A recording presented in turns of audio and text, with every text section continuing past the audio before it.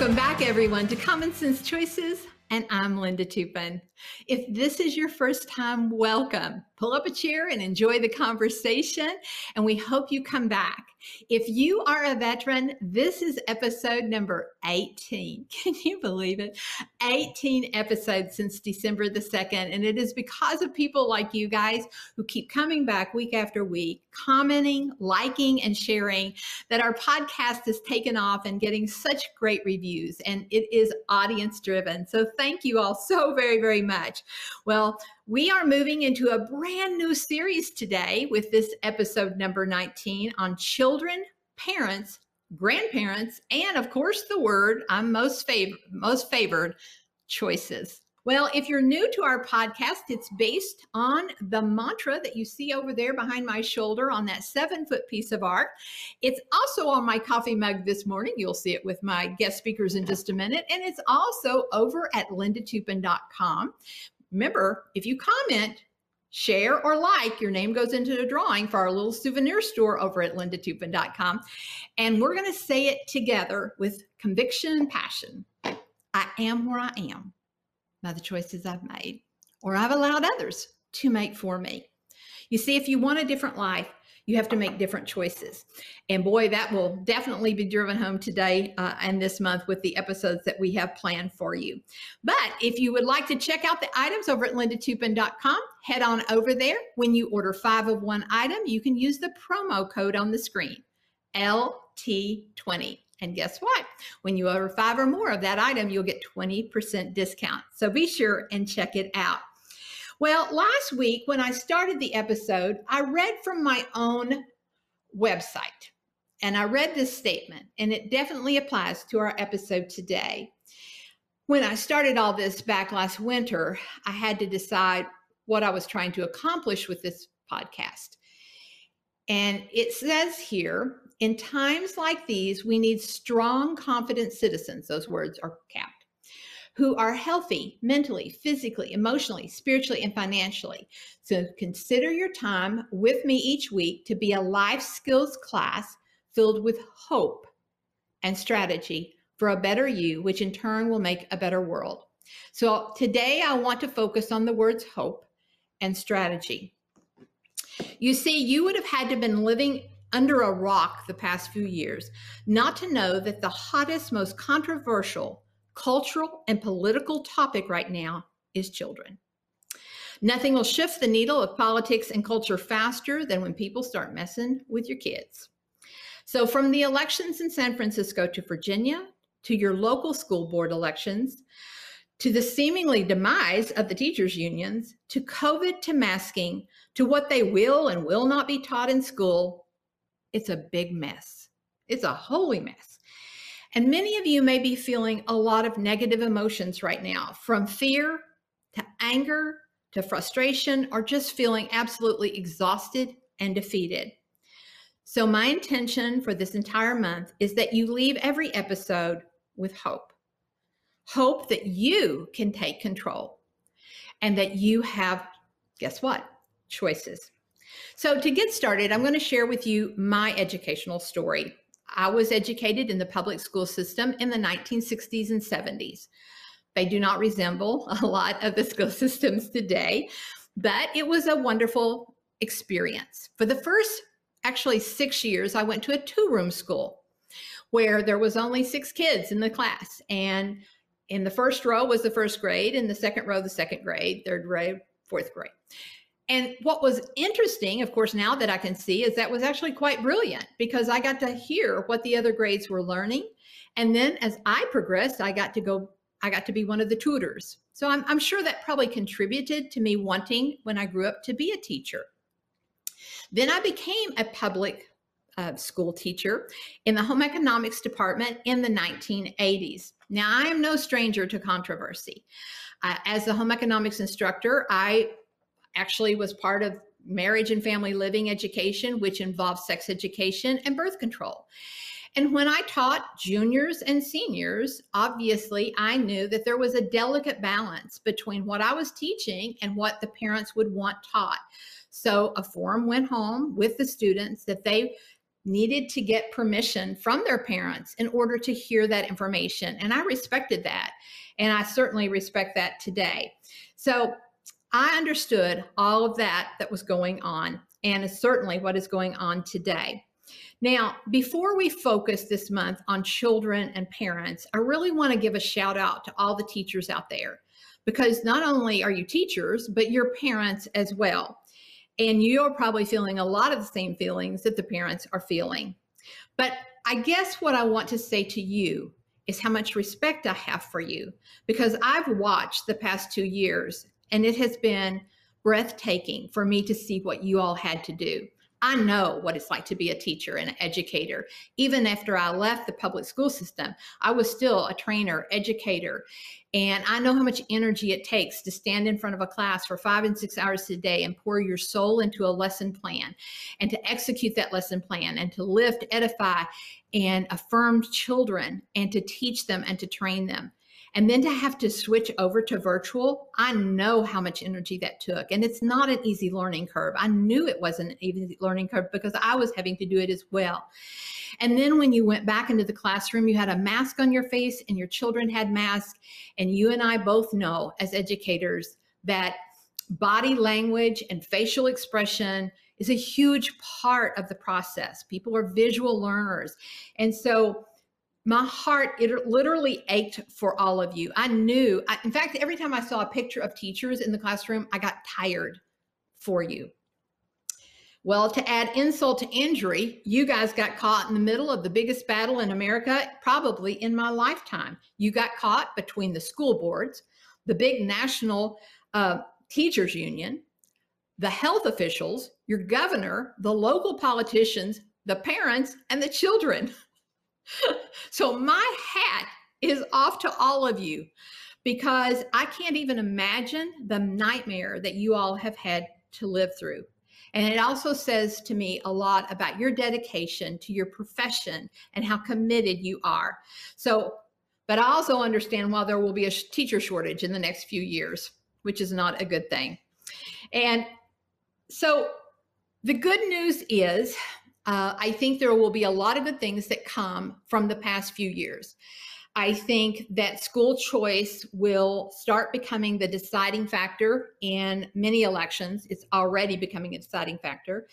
I think inserting competition into schools is a really good thing, and allowing parents to choose their tax dollars and where they go. But it's kind of like the interstate over here, I-75, when they repair it, it's a holy mess while they're repairing it. And right now, I think education is going through a real rough and tumble time. But I think in the end, it will be a far better experience. It will produce better results for the students, for the teachers, and for the parents. But so I just want to say to all of you, this is not just a series of episodes for students, I'm sorry, for parents and grandparents, but also for you all, because you all are parents and grandparents as well. So no matter what you choose, I'm sure that you at the end will get more involved in your children's education, volunteering at your children's school, and also getting involved with your local school board and decision-making policies. So the 2 women that you are going to meet this week made a decision to do something different about their children's education long time ago, long before COVID and the nightmare that we've all lived through. Now, the reason I asked them to be first on my show is because I know them both very well. I call them my personal friends, and I've slept in their homes. I think maybe in the bed, one of their children's beds when I spent the night. And so I know that they're the real deal.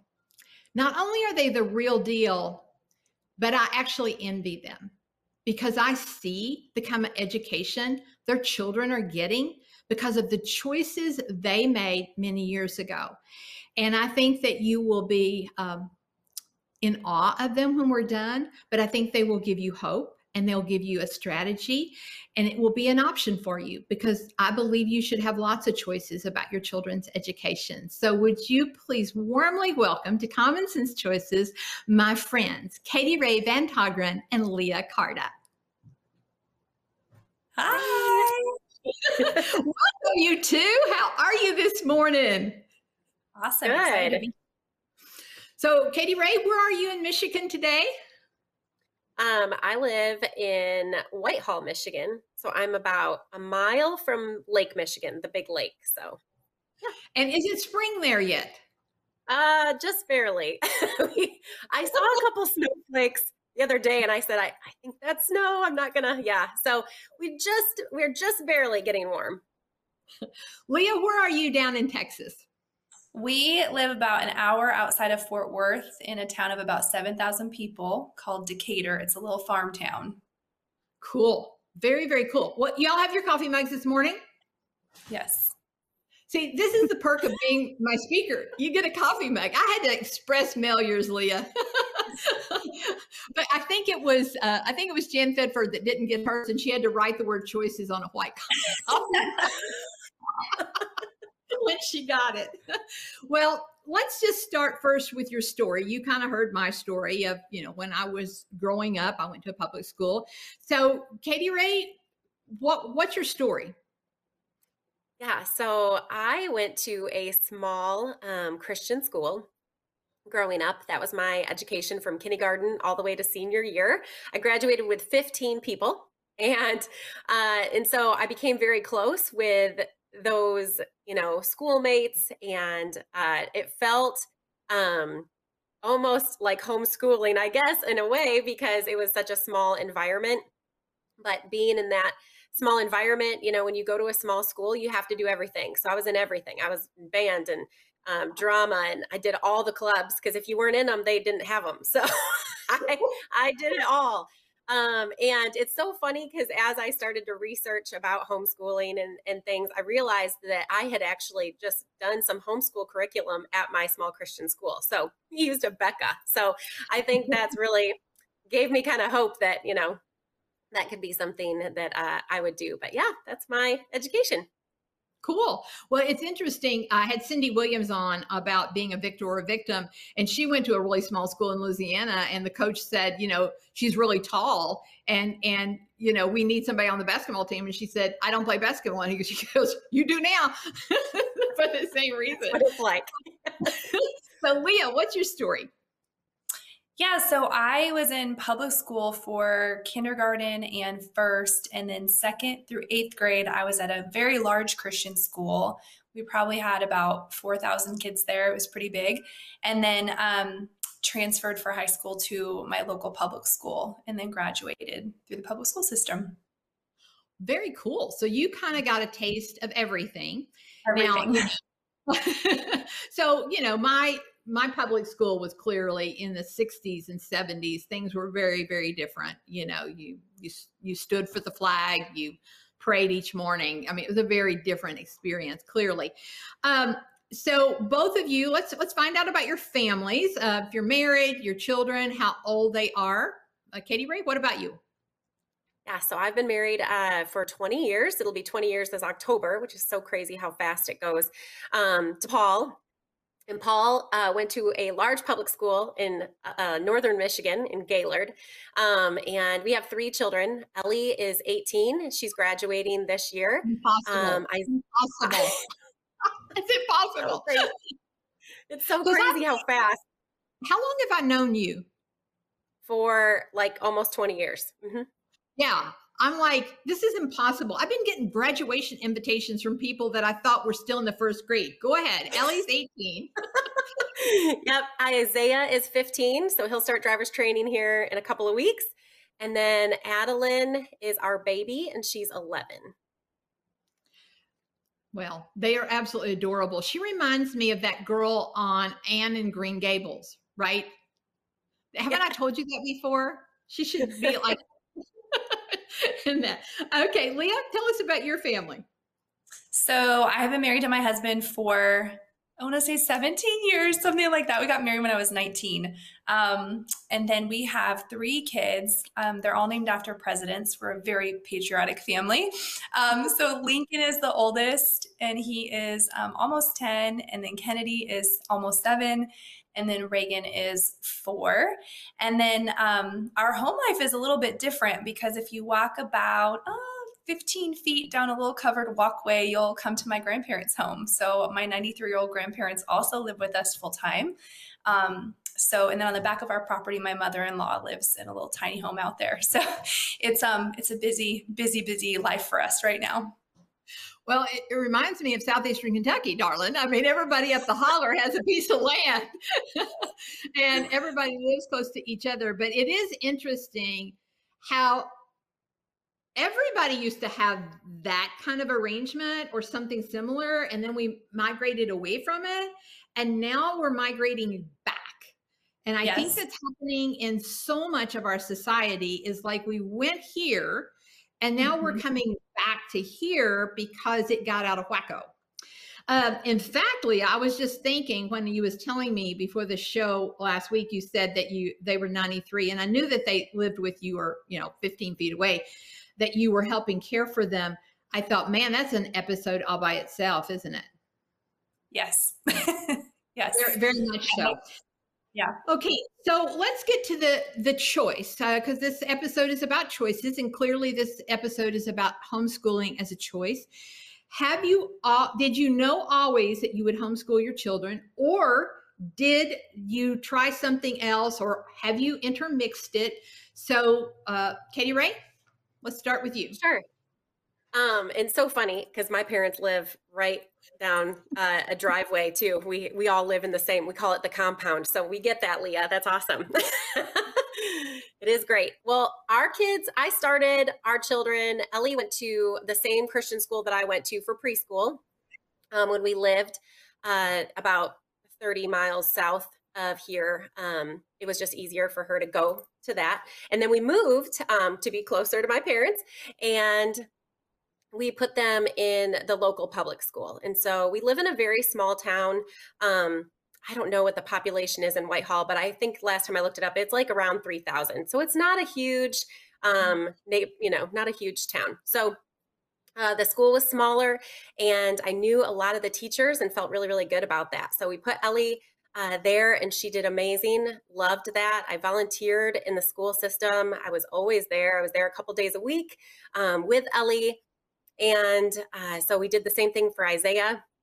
He did young fives and preschool, all this stuff in school. And I just hopped between the two different schools to help. And so Paul always kind of joked that they should have hired me because I was always there, and I was always there. But I really loved being with my kiddos. I remember a mom, the first day of school, this is kind of mom I am. First day of school, a mom dropped off her children, and we were outside, and I did not love dropping off my kids. That's why I was there all the time. I wanted to be with them. And she was like, "Oh, this is so great. Aren't you excited?" She was like pumped to drop her kids off. And I went back to my car and cried. I was like, I was not excited. I was not excited to leave them. I didn't love it. I sat in the parking lot for a while deciding, do I have to go? So anyway, so we did do public school until Ellie was in 4th grade. Isaiah was in 1st grade. And Addie, she was my straggler. So I did put her in a preschool while we were actually homeschooling. I put her in a play-based preschool that was smaller, that she could just go for a little bit. But other than that, she's only been homeschooled. So preschool is all she had. All right. So what made you make the switch? Well, because I was in the school so much, I was good friends with all the teachers, loved them, went to church with a lot of them, knew the principal well. And, when you're a vocal parent, where I was very volunteered, loved to being in there, they want to accommodate you. So if you think you don't have a voice in a public school, that is not the truth, because when you're the parent that is the helpful one that's in the classroom, the principal will sit down and talk to you at any moment because he wants you to be there.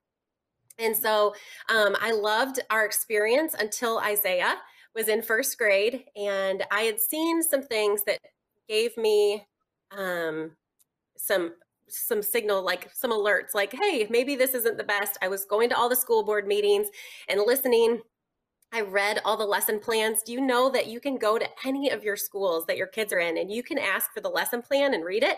And so I did that and did a lot of research and didn't love the narrative that was being spoken to my children on a regular basis. And it was really blatant in my little small town. And I just thought, because when people say this, oh, not in my school, it's not happening. This was 9 years ago, and it was happening 9 years ago. So I just kind of sat back. One of my girlfriends made a year before this, had decided to homeschool her 3 kids. And so I thought, I'm going to watch her, make sure she doesn't die in the process, and still be involved in my local school. And so I was keeping an eye on her to make sure she was still alive. And she was having the best year of her life. And I was so jealous because they were going to museums and her kids were loving their life as homeschool kids. And I really wanted that for my own family. I had a very flexible job, and I still do. And so I could work that around my school. And so I watched and listened to the teachers, and after a while just decided, you know what, we're going to give this homeschool thing a try. I just thought we'll do it for a year. And then if I live, I will maybe continue, and if my children like it. But my Isaiah was very stressed all the time. He was in a classroom with a lot of kids that had some behavioral issues. And I talked to the principal multiple times, and he said, it doesn't matter what classroom I put him in, they're all like this. And I was like, oh, good. And I went and I sat in every other classroom to see what was going on. And it was just real tumultuous, like really kind of violent in some cases in Isaiah's room. And it just stressed him out. So every day I had a little first grader come out of his classroom and bawl his eyes out. And I just thought, we can do better than this. His stress level was just really high. So I really did it for my son, because Ellie is so flexible that whatever was going to happen, she was good. She's still like that. She's real easygoing, firstborn, rule follower. But Isaiah is a totally different critter. And so I needed to do something for him that he could grow and flourish and not associate learning with stress. Wow. That's impressive. And so that was what? How many years ago? It's 9 years ago. Now. Okay. So you've been homeschooling for 9 years. Okay. And I told you all, I trolled your Facebook page because, I know both of you and I know your kids, but, I know Facebook sometimes says, you're only showing the good parts, but I don't think either one of you do that. I think you show the real deal of what it's like. And your classroom is the world. Both of you, I saw it on both of your Facebook page, and I know you that, it's like, we're going on a trip because this is educational. And it was interesting during COVID because so many people homeschool. Like, by the way, you guys, I went to the Census Bureau. You all know me and my Census Bureau. I love the Census Bureau. And it's like 5 million families homeschooling right now. Like, even now that people are back in school. And I was like, whoa. And I remember being on vacation during the past 2 years, and everywhere I seemed to went, there was families, and they were taking breaks and they were having classes in these historical places that I would drive through or visit or whatever. And I saw that their classroom was the world. Wow. Well, that's incredible. And we'll come back to you, Cadie Ray, and we'll talk a little bit about the challenges and the pivots and all that kind of stuff. But Leah, okay, your kids are younger. What's the story? Always homeschool? So I was that mom completely opposite from Cadie Ray. Like my kids were going to go to public school. Like I was that mom that was like, I envied people with kids in kindergarten because I was like, you get a break from your kids for 8 hours a day. Hindsight is 2020, and I didn't know what I know now. And my values have very much changed, or maybe they were just deep in me and now they came out better. I don't know. But so I was looking forward to my son going to school. And so for us, homeschool was not intentional. I was that woman that if you homeschooled, I silently judged you. I thought your kids, all those poor kids are going to be so antisocial, and they're probably really weird, and they're probably very behind. And, I just always thought if you don't have that degree and that, you're probably not qualified to teach your children. I mean, I silently thought these thoughts. So for us, our son Lincoln, he started reading at 4. And I don't know what we did. I don't know how. It was like a prodigy moment, but he was reading chapter books at 4 years old.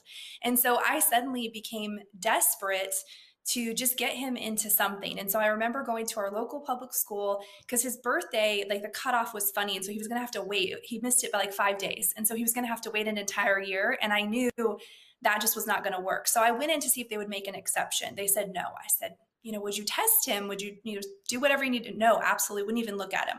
So then I went to private school, got the same answer. And so one of my friends said, what you can do is you can homeschool him for a year, and then they have to take him into first grade. And so my plan was I would homeschool him for kindergarten. So during this time, I bought a box curriculum, Linda, because I didn't know what I was doing. And so I said, okay, kindergarten, I can do this. Alphabet, letters, color, whatever, we can do this. And so 2 things happened that year that really changed my mind. The first was, and I'm in Texas, which is a very, I would say, on the list of like family values, it's up there. It's, the good old boys, it's wholesomeness when I think of Texas.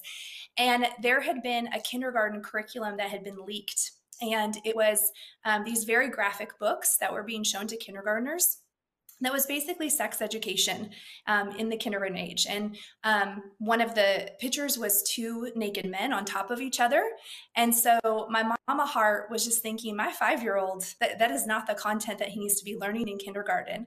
And I thought it wasn't true. This can't possibly be true. And after research, it was true. This was the curriculum that was going into the public schools in Texas. So that was the first thing. The second thing is one of our neighbors, they had a kindergartner who was in this public school system, and she had come over for a play date, and the mom was in tears because they had just gotten back from truancy court, and they had to pay a fine of $800. Their daughter had been sick with a terrible stomach flu for about 4 days, and then they had a planned vacation to Disney for 7 days. And because they took that vacation and because she had been sick, they got fined. They had to go to truancy court, and before a judge, it was an $800 fine because they had a family vacation together. And that was a major red flag. In kindergarten. Yes. And that was a major red flag because here I thought, that's going to be a memory of a lifetime for that family. That's bonding, that's togetherness, that's wholesome, that's good. But because they're not at a desk for 8 hours learning something, it did not make sense. And so I started seeing all these little signs of like, maybe this is not a good fit for my family. So that's kind of what brought us into homeschool. And that first year, Linda, what happened is we fell in love with it. There were moments that I just sobbed because I got to be the one seeing my son have a breakthrough on something. And that's the most magical. It's almost like when you see your child take their first steps. When you see them read for the first time, or you see them understand a concept or memorize a poem, like it's really cool to be able to be in the passenger seat of that. Wow. Incredible. So the person watching this right now who is in turmoil, okay, they're in turmoil. They've seen more than they're comfortable with, and they have questions and what have you. And y'all make it sound really, really good. And clearly it is a great fit for both of you. So let's tackle a tougher question here. Were there moments that you questioned, was this the right decision? What were the hardest things you had to overcome? And some of the pivots that you've had to make? Cadie Ray? Sure. So I think, when Leah talks about a boxed curriculum, that is what we did. I think that I knew I was not a teacher. I was a massage therapist and I worked for myself. And so I didn't have a teaching background and I did not want to put together an education. I didn't know what to do. So this thing behind me, actually on this side, is a curriculum called Sunlight. And I just researched for a year and tried to find something. And you just and there's tons of homeschool curriculums like this, where it just gives you, this is what you do every day. And I loved that. I just followed the plan. So I think that was why we were successful right away, is because I just chose something and we started it and I didn't second guess myself. Because I think with homeschooling, like anything, there are a bazillion options. And when you let yourself get weighed down by all of the options, you can really get overwhelmed. And so I think just choosing something. Now, with that being said, I told you my daughter is very much a rule follower. She loved her schedule every day. It was fantastic. She did 2 and 3 and 4 lessons a day. She loved it so much, and she was the best student ever. And then I have my middle guy who, it was a little bit more of a challenge, and he was the whole reason I was homeschooling. And so it was a lot different for my second child than it was my first one. So every kid is different.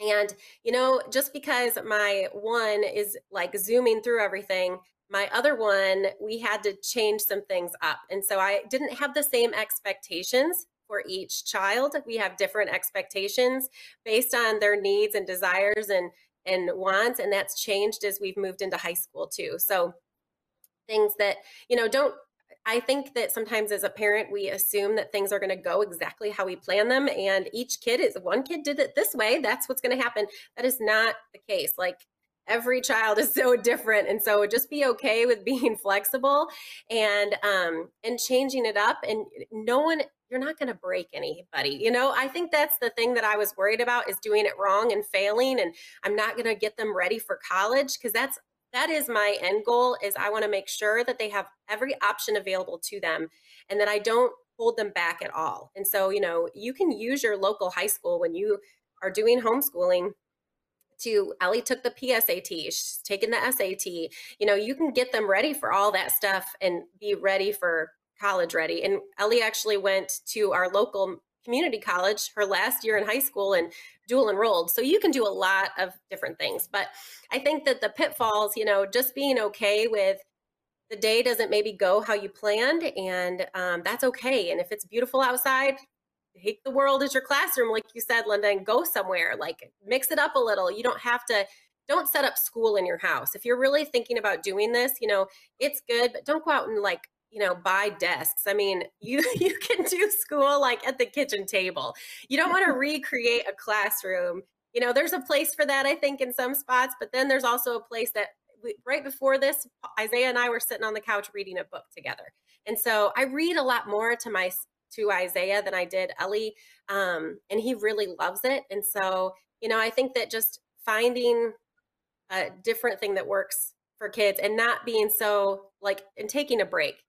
It's okay that it's noon and you've had a couple meltdowns, especially when you have little kids. When my kids were younger and Isaiah would freak out, or Addie or Ellie even, and burst into tears, I'd be like, okay, we're going to do something else today. Because, you get a lot more done than you realize. There's not, we don't have to stand in line to go to the bathroom. There's not lunch break, and we just it's all organic. It just happens. So cool. Very, very cool. And don't let me forget, because I want to come back to talk about co-ops and the fact that you do have other sources available to you. Because I'm thinking, Lord, I would never be able to teach algebra or any of these advanced subjects. I have no clue. Anyway, Leah, so how would you answer those questions?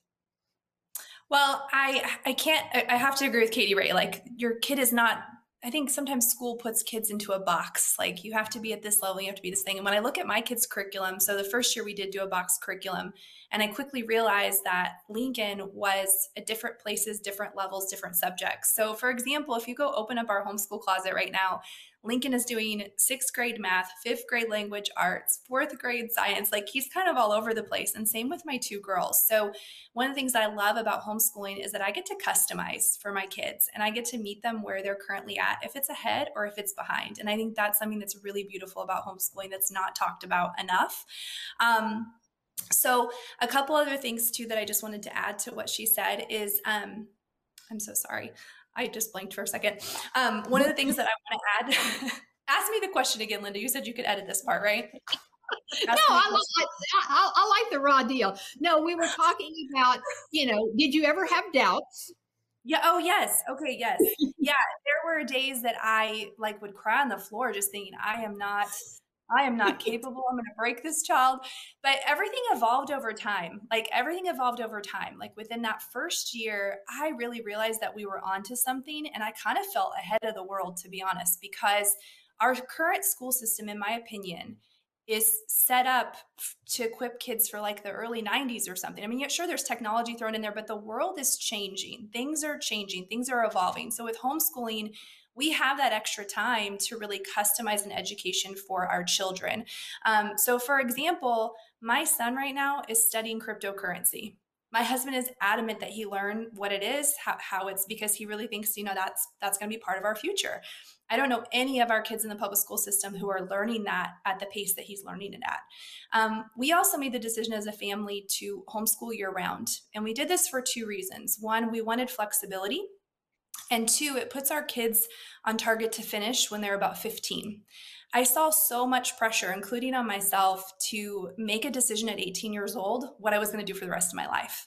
And I remember as a high schooler crying, having to come up with like, I got to decide my major. It was so much pressure. And so our strategy as a family was if we homeschool year round, they'll finish at 15, and then they'll have 2 to 3 years to explore their passions, to intern somewhere, to check out trade schools, to do all these things that no one is talking about versus go to college. And I'm not anti-college, but I also know there's other great opportunities. There's plumbers that make more money than someone with 5 degrees. And so I want my kids to explore all of that. The other reason, Linda, that we homeschool year round is the flexibility it's created for us. So we actually just ended school. We ended school on Friday. My grandmother has stage 4 cancer, and we're getting towards the end right now. And so school right now is caring for Nanny. And it's been beautiful. And it's together as a family. Like, I just think if the kids were rushed in different schedules, we wouldn't have these moments that we have. And so I love the flexibility of it too, that if I need a break or if the kids are overwhelmed, I can just say, you know what, we're taking 3 days off. We're taking 4 days off. When we're done with this podcast, we're hopping in the car and headed to Pensacola for 5 days. And we decided that 4 days ago. So I don't have to check in with teachers. I don't have to get a, curriculum sent home with me. Like, we're just going to do it, and we're going to learn on the beach. So the flexibility is amazing. Perfect. Well, both of you, and I think we need to bring this to our audience's attention, both of you work from home. And so you're not just a full-time mom, full-time homeschool mom. Both of you run very successful businesses that contribute greatly to your family's income. So I think one of the questions that the audience would have is, first of all, I would be curious, how many hours a day do you dedicate to this, and in prep time and actual execution? And I know it's flexible. I mean, I get that, but there's clearly a lot of prep time that go into it. So that would be the first question, is how many hours a day do you dedicate solely to this? And then for someone who's watching who works a traditional job, is this an option? Cadie, right? Yeah.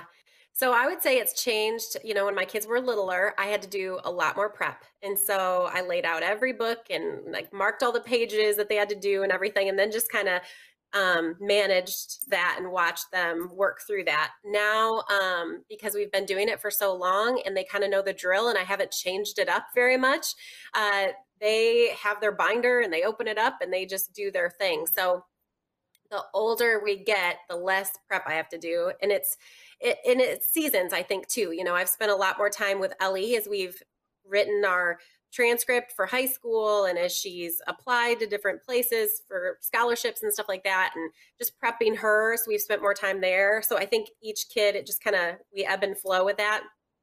And what was your other question? Well, is how many hours would you say on the average, or what would be a typical day? Maybe that's a better question, because you're still working, and then is this even possible for someone who works a traditional, say, 9-to-5 job? Sure. So our average day, my oldest and youngest are more morning people, kind of, and my middle is not. And so,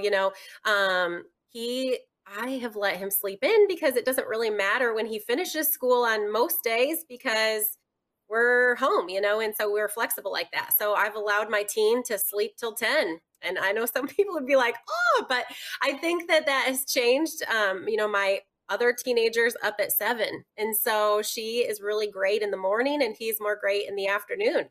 And so we've allowed that flexibility for our family. I would say probably I spend most of my time with Addie as far as my littlest to help her through. And we probably spend 3 hours, 4 hours a day working. And then my teens, Ellie's kind of doing her own thing now at this point. She's probably doing 6 or 7 hours, and Isaiah's probably at the same level there, just finishing things. But so yeah, and I think that because you can be flexible, you definitely could have a traditional job and do school later, in the day, or have someone, it just depends on the ages, but you could, have a person who watches your children and they could do school and you check it later. In Michigan, we are a great state for school, and you can check the homeschool, the HSLDA. You can check your rules for each state because they're different. So our educational system is different in Michigan. I just have to not neglect my child's education. That's a very broad definition, but some states you have to track your hours and actually show your curriculum. I'm grateful that I live in the state I live in right now, but for that. But yeah, so I think you could have a traditional job and do school later. Paul has really done some of Isaiah's education this year. He's done more than any other year because Isaiah's taking a bunch of electronics classes with Paul. And so Paul ordered all these cool electronic kits, and they solder and build electrical panels. Paul's like, I could hire this kid. He does a better job soldering than anyone I have at work. And so, I think that that's been cool too, because Paul can be involved and he does that all after work. So I love that. Well, and I because I've been to your home and I know that we have chickens, and you did this whole plucking thing all one summer. And then when I came to visit, we went out to the deer stand, which is in your backyard. And I thought, man, this is like self-survival here. And if the world ends, I'm coming to Cadie Ray and Paul's house. Okay, well, this is good. This is good. So Leah, what would be your typical day? How does it look? How many hours of prep? And do you feel a person working a traditional job could do this?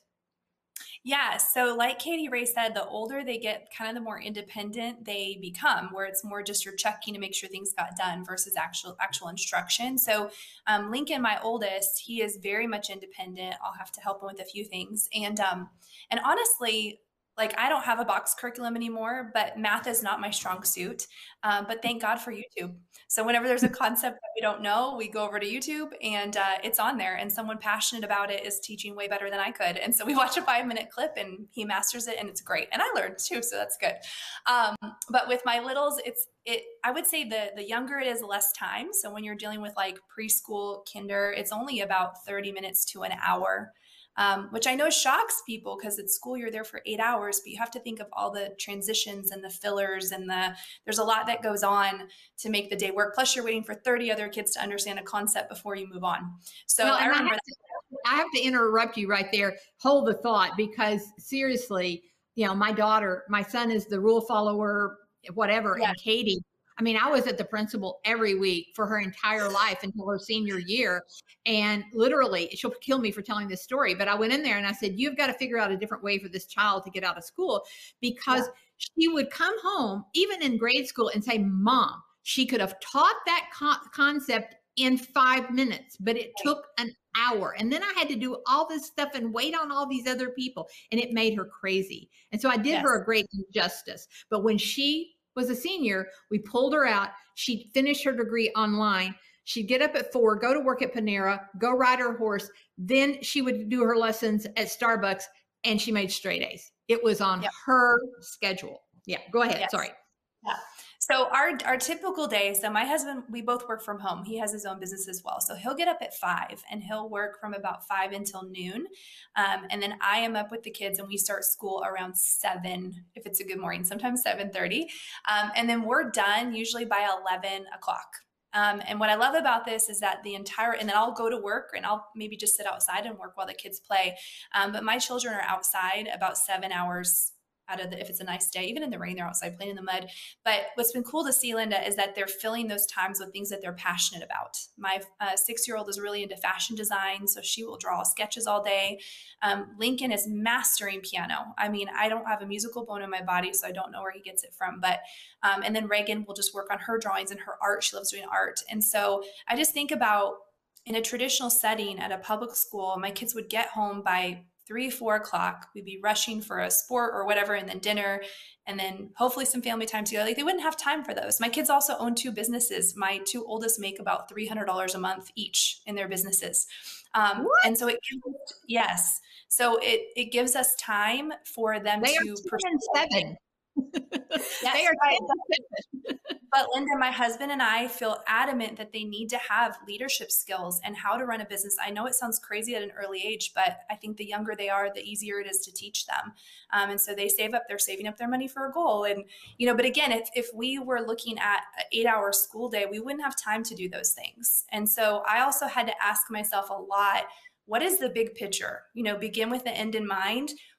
By the time my children are 18, what do I want to have accomplished? Do I want them to have all the capitals memorized?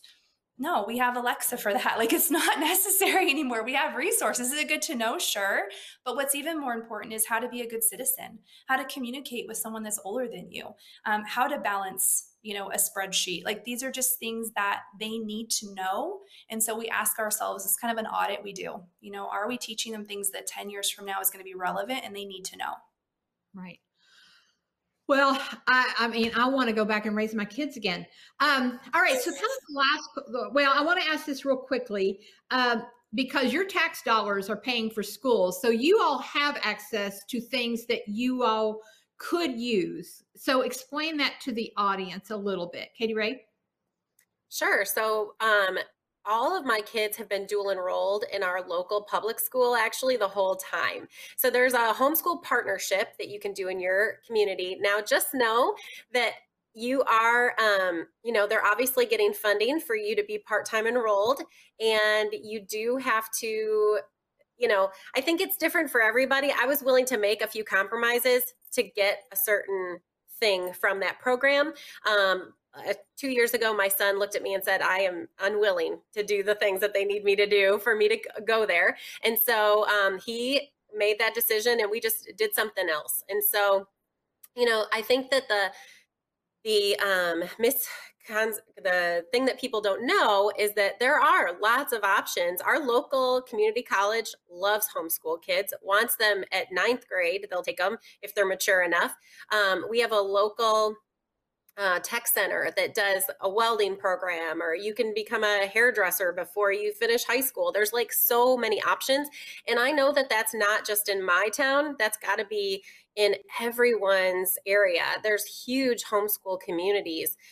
There's in about an hour from us, we have this bigger city that we live near. It's about an hour, but you could be in a homeschool band, and they have homeschool soccer, and we could do traditional regular soccer. You could actually be still involved in your local high school stuff too. So you just have to ask the questions. When you don't ask, you don't get. And so you just have to call and make those connections and talk to those people, and find your local homeschool co-op too, because there's a lot of different people doing homeschooling a lot different. I definitely had a stereotype before I joined, like Leah said. Not every homeschool mom is that picture in your head. I am probably one of the only ones in my little circle that wears a red lip every once in a while, but, and fake eyelashes, but that's okay. I break the mold. So, I think though that you have options. And I think sometimes when you feel like you're pulling your child from this traditional, school, that they aren't going to get some of those experiences. Like next weekend, Ellie and Isaiah are going to the prom. It's a homeschool prom. It's going to be a couple hundred kids. And, I think that you can still have all of those experiences. And really, I was really worried about socialization too, Leah, when we started this whole thing. And I think a lot about, when I get to choose who we socialize with, and my friends are not my same age. I think sometimes we get stuck in, when they're in high school, think about it. Most of my friends are all different ages, and we have that option to show our kids in homeschool too. Ellie has all different age friends, and all of my kids do. And it's so good that we can intermingle, because that's how life is, right? You don't stick with your age group. I'm sorry, I can't be your friend if you're not my age, It's crazy. Leah, what would you add to that? So in Texas, Linda, homeschooling is up 270%. 1 in 7 Texas students as of last month is a homeschooler. So I say that because what's available to you now, it's a night and day difference compared to what was available even 5 years ago.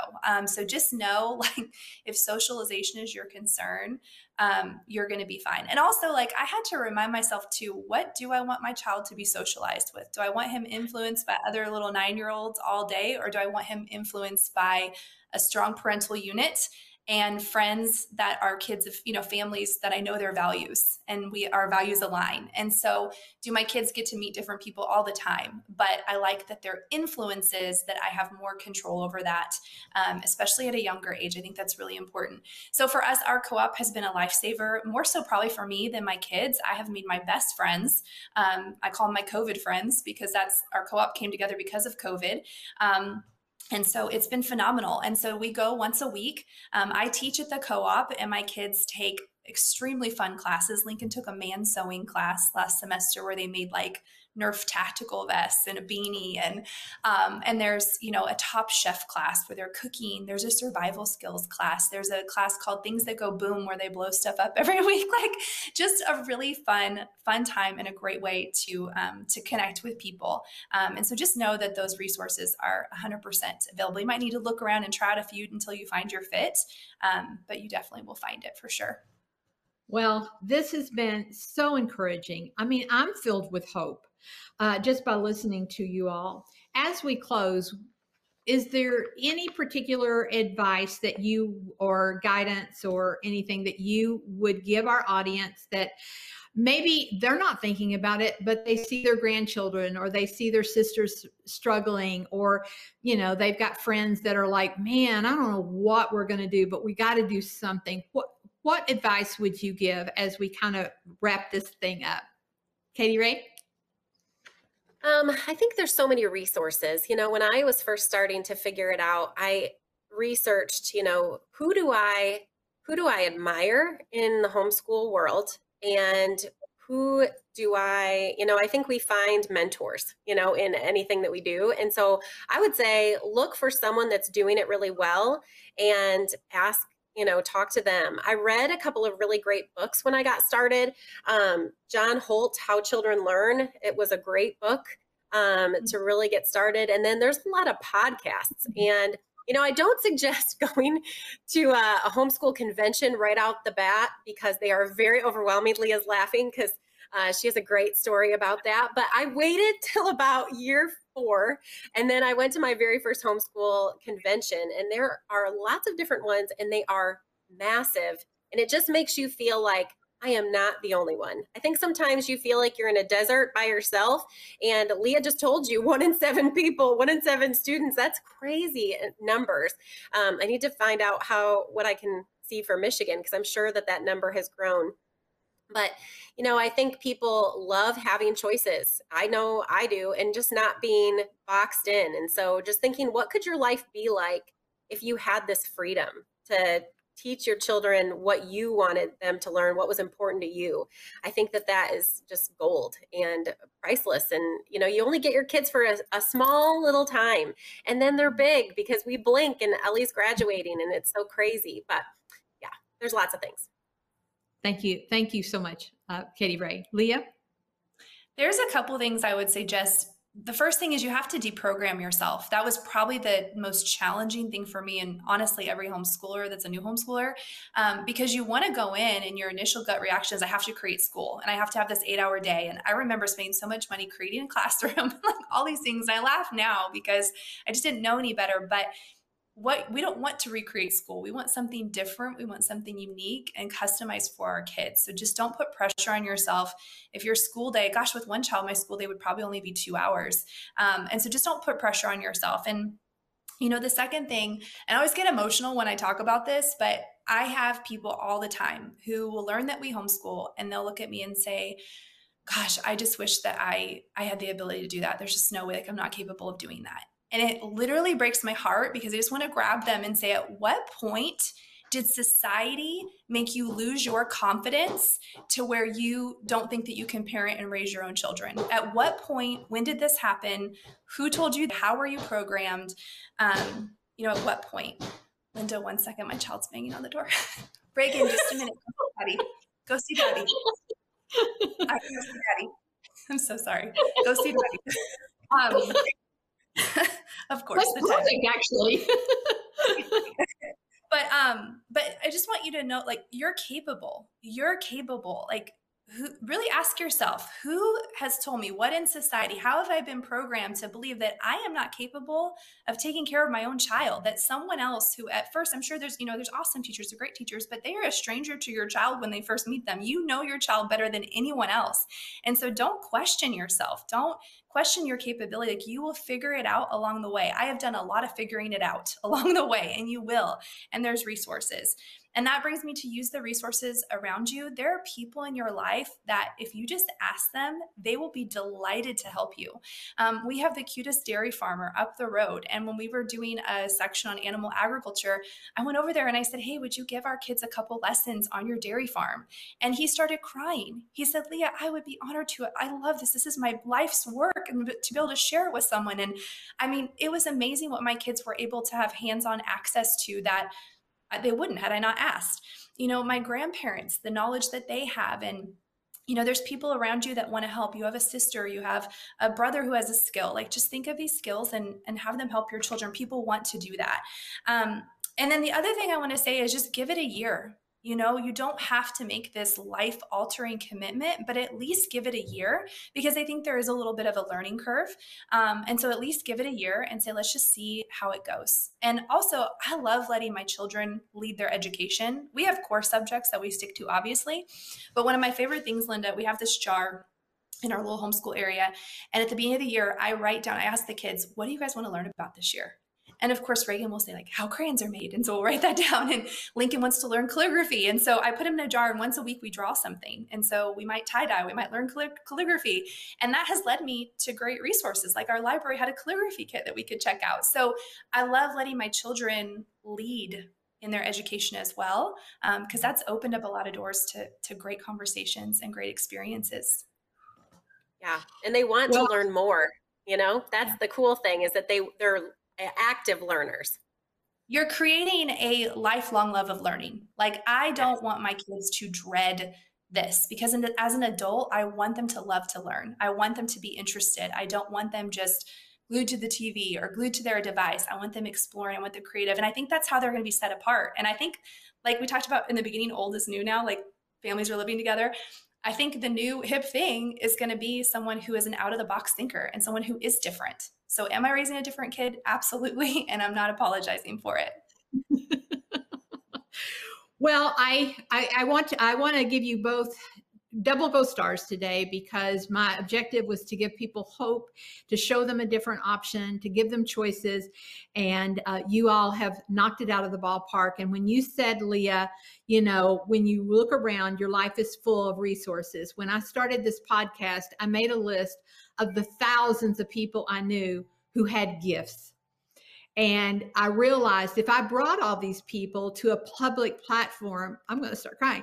If I brought all these people like Dr. Edwards or Pat Pearson or my friends who all had these amazing individual gifts, that I could show the entire world why my life has been so absolutely wonderful, because I have a world full of resources. And so you have absolutely proved that to the world today by both of you being on the show. So thank you both very, very much. Your homework, I always give homework after each session, and I never know what it's going to be, is I want you to do what the girls said, which is to open your mind to other options, to deprogram yourself. I loved it, Leah, when you said, who said that you can't teach your own children? Who said that you can't control this? And what are all the things your children are not learning that they can't have time in a big corporate environment? What we have that is literally imploding around us is someone in the city far, far away controlling what your children think and learn. And it's flipping upside down as it needs to. Which is you get to have say in your community. Every community is very different, what a child needs to know and learn. And so I am all in favor of competition and free choice. Linda, I forgot to add too that we have a homeschool group on Facebook that has an archive, a plethora of information. I should have said that earlier, but it's called the Homeschool Edit.